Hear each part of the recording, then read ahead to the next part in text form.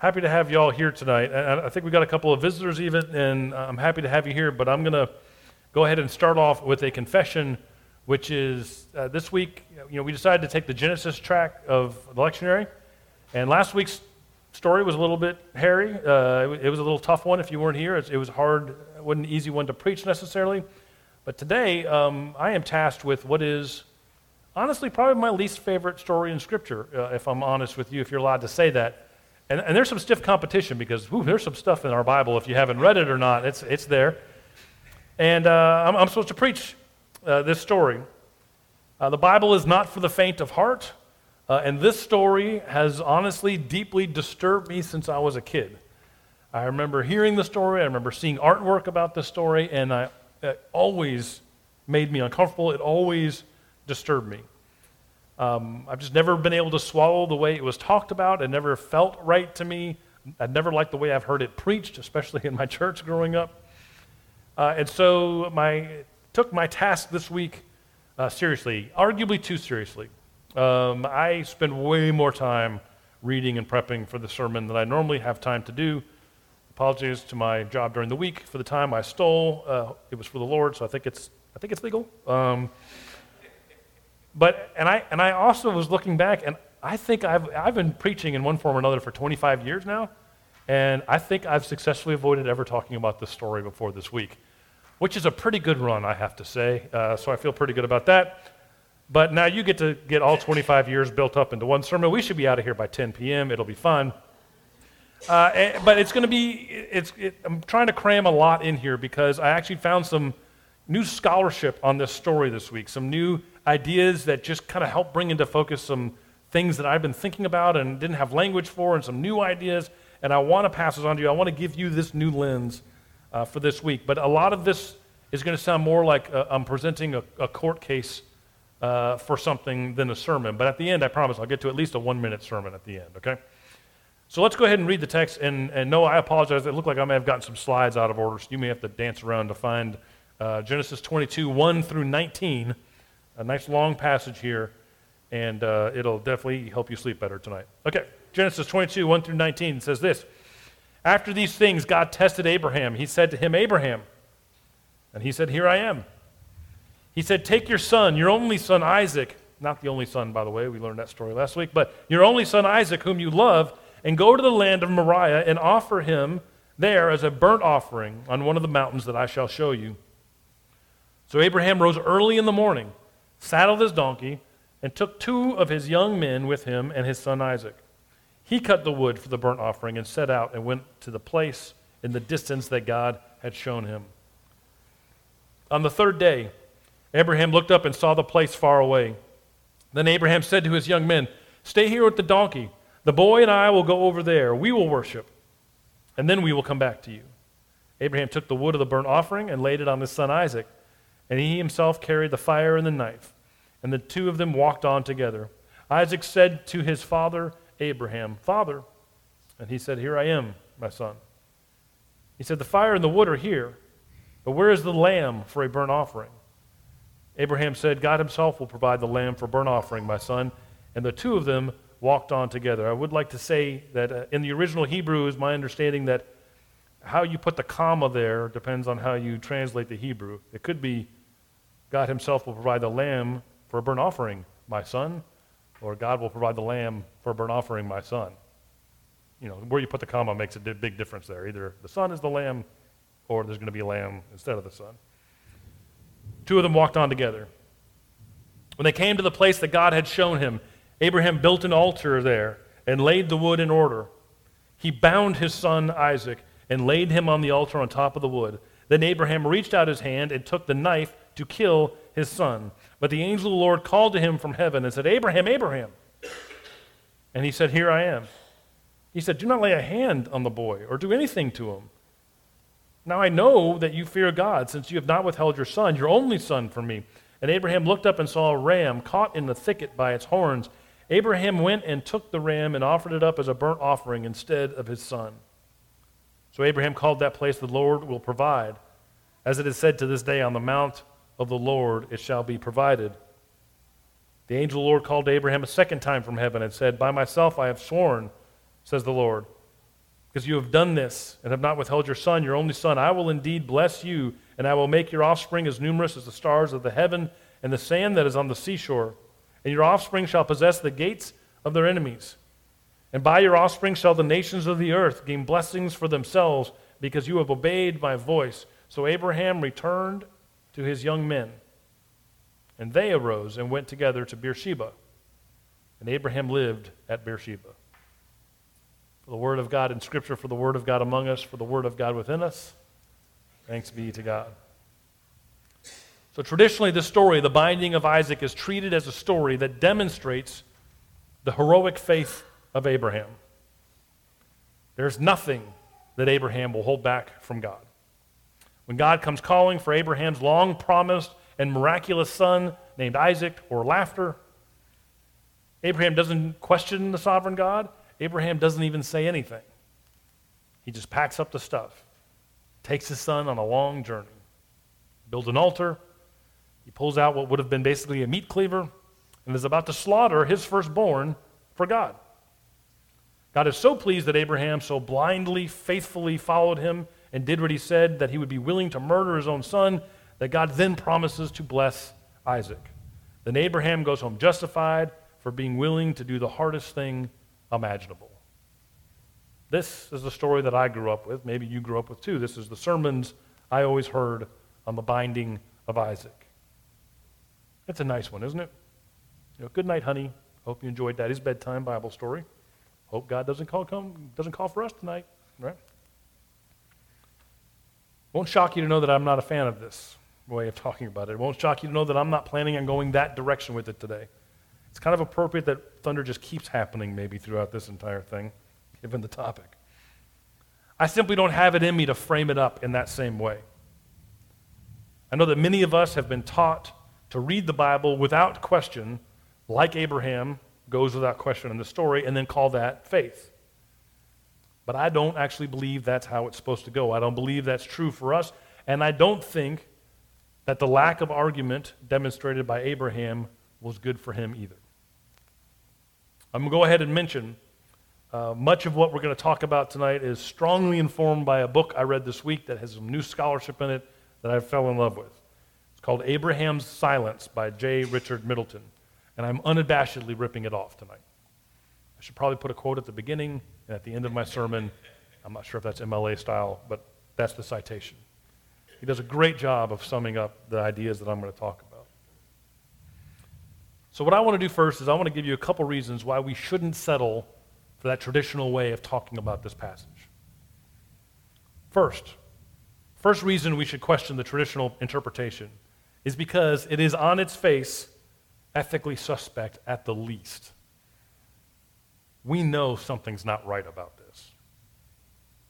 I read a quote recently that is attributed to George MacDonald, who I like a lot, but as I did some research, as we're supposed to do with quotes on the internet, turns out it's not actually a quote of his, but it's a summation of a couple paragraphs in one of his sermons called Judgment. It's a terrific sermon. You should read it. I'm not going to read the couple paragraphs, so I'm just going to read the fake citation that sums it up, because it's actually done pretty well. But the quote, or fake quote, said this: God does nothing as a judge that he wouldn't do as a father. God does nothing as a judge that he wouldn't do as a father, and I will accept nothing in the description of God that I would find abhorrent in a man. I will accept nothing in the description of God that I would find abhorrent in a man. I'm a fan of this idea in theology. If you pulled me aside as the pastor later on tonight and told me that God spoke to you and told you to kill your child for the Lord, I would not question whether it was true or not. I would not need to test it any further. I would call the cops and I'd have you committed immediately, as I should. It would be an abhorrent thing to think about and to do. Full stop. No question. We all know this. I doubt there's anyone that wants to take the other side of that argument. If you do, don't.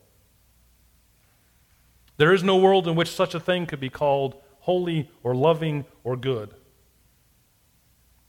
I'm not willing to suspend that truth with you or anyone else who brought that to me, and I don't know that we need to be willing to suspend that truth in this story just because it's Abraham and not you. Another thing that we struggle with a lot in Scripture is trying to think that everything that we read is prescriptive when some of it is just descriptive. But I will accept nothing in the description of God that I would find abhorrent in a man. This whole situation is ethically dubious at best. That's not a strong enough word. The other question is, why would God need Abraham to pass this test anyways? God has already made promises to him that have survived whatever crazy antics that Abraham was a part of. Everything Abraham has done or hasn't done. He's already moved away from his family. He's already done all the things God asked him to do. Abraham has banished even his eldest son into the wilderness to try to be faithful to God. Nothing new is accomplished with the knowledge that Abraham would slaughter his own child out of piety. Another reason to question whether Abraham's act of faith here was a totally good thing is what results from the action. The Bible tells us we can know a tree by its fruits, that we can judge an activity by what it produces in this world. A system is judged by its product. And by all appearances, this event, this watershed moment in Abraham and his family's life, is a moment that produces destruction for the family of promise. Consider all of these things, which I'd never heard talked about before, that all follow after this incident in the Scriptures. After this scene, after this chapter, we have no record of God ever speaking directly to Abraham again. After this scene, after Isaac is almost killed by his father, Isaac and Abraham are never together again. In fact, Abraham and Isaac don't even leave this scene together. If you read the end of this story, Abraham leaves with his young men. Isaac is nowhere to be found. I don't think it's far-fetched to say that if I went on this trip with my dad, I probably wouldn't travel back with him either. They're never together again in the scriptural narrative. And it's not just that Isaac is estranged from Abraham. Abraham's entire family is blown apart from this point on in the story.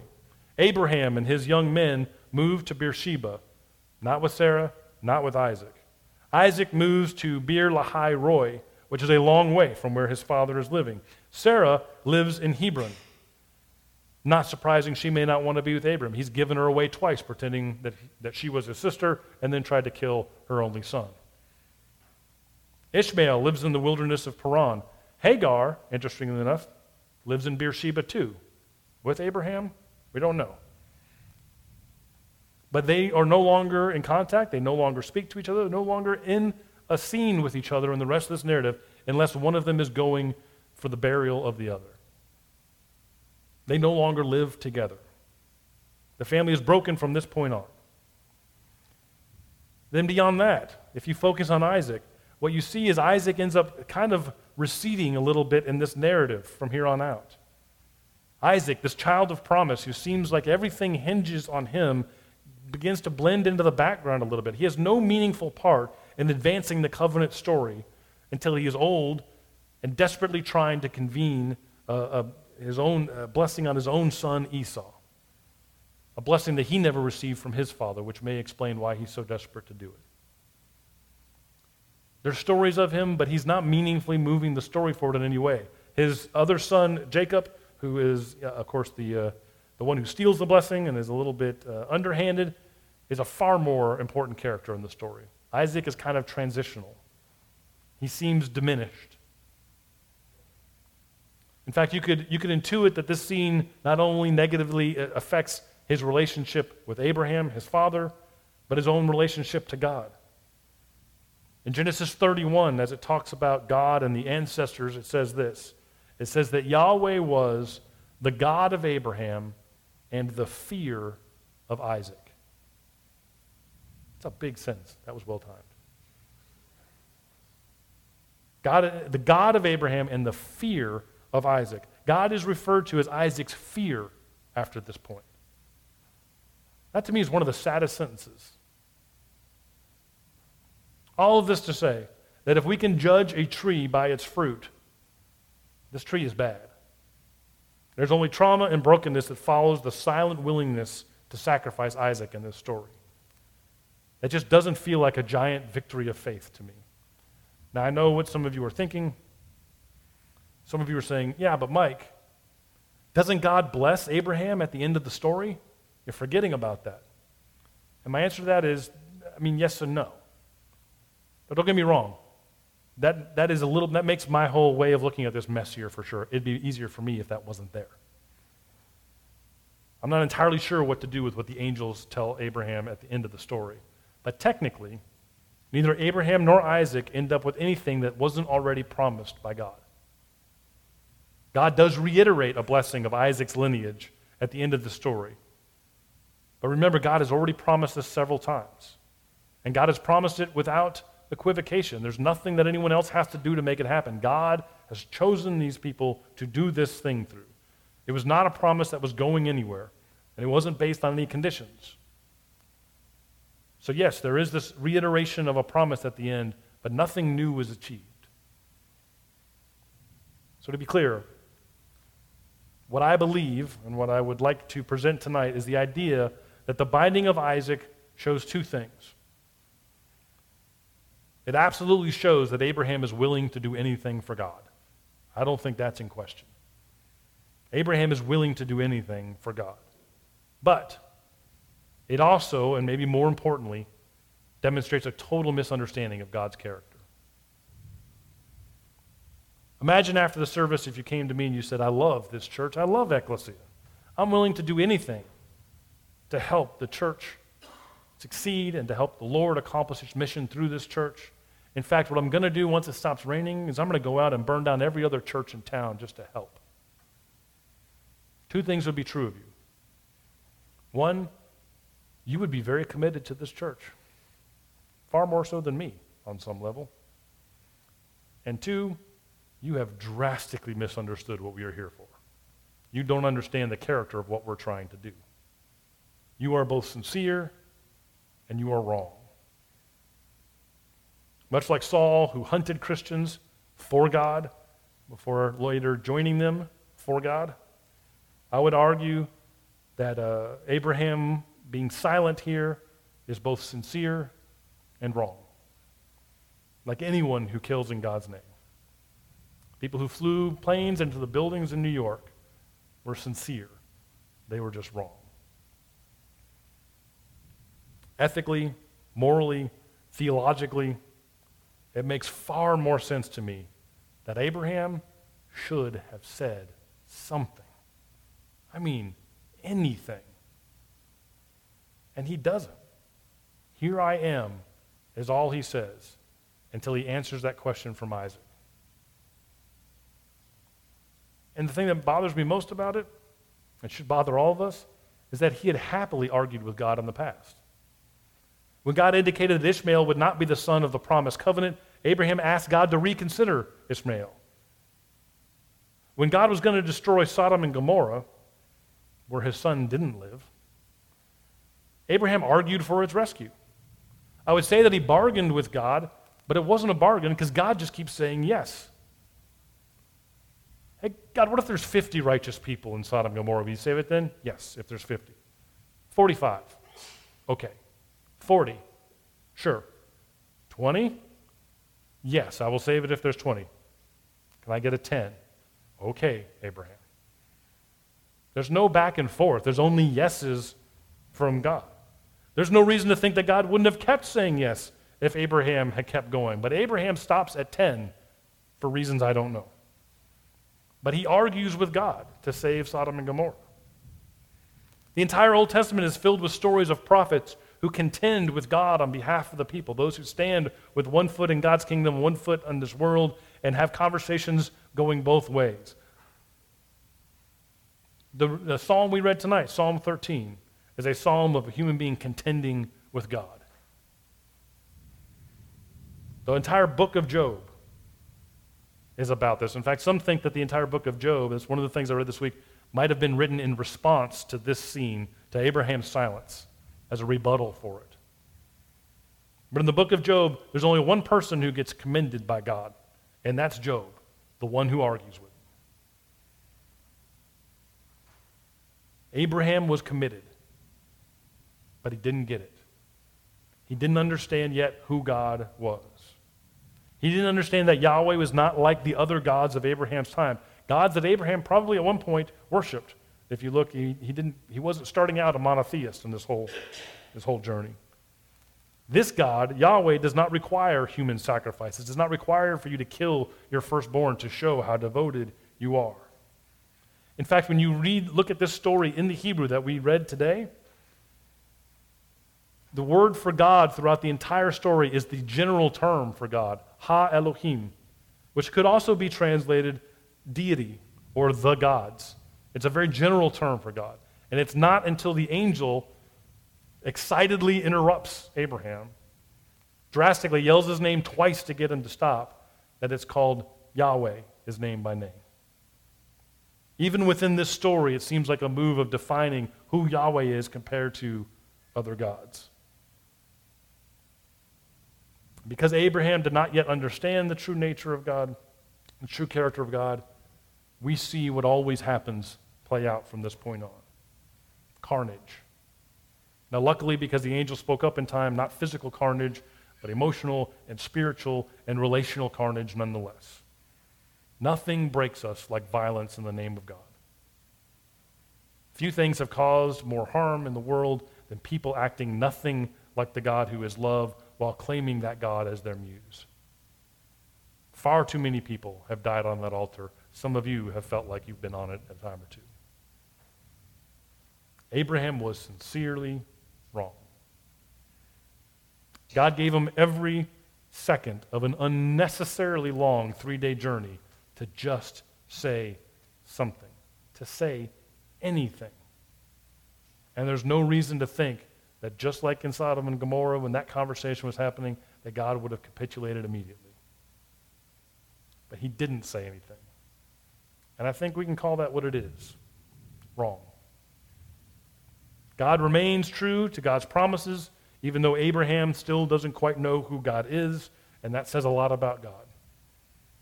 But I think God wanted him to say something, like he wants us to. So that's my court case. Let me end with a 30-second sermon. May we learn from Abraham's destructive choice to keep his mouth shut in the face of obvious injustice. May we never blame God for the things we do that bear no resemblance to God whatsoever. May we not accept anything said or believed in our holy God that we would know to be unquestionably evil in each other. And may we argue. May we contend for what is good and right in this world, even when God is cited as the source of what is causing so much chaos and destruction. May we argue. May we say something. May we contend for what is good and for what is pure and know that God is waiting for us to say something. Let's pray.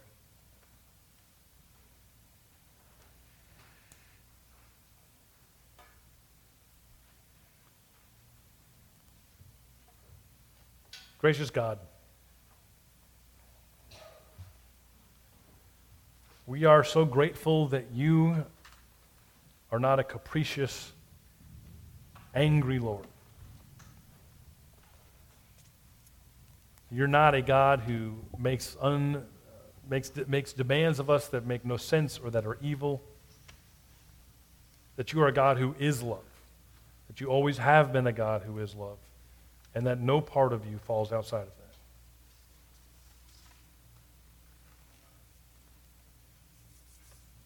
God, as we wrestle with difficult stories like today's, may we be willing to step into the fray.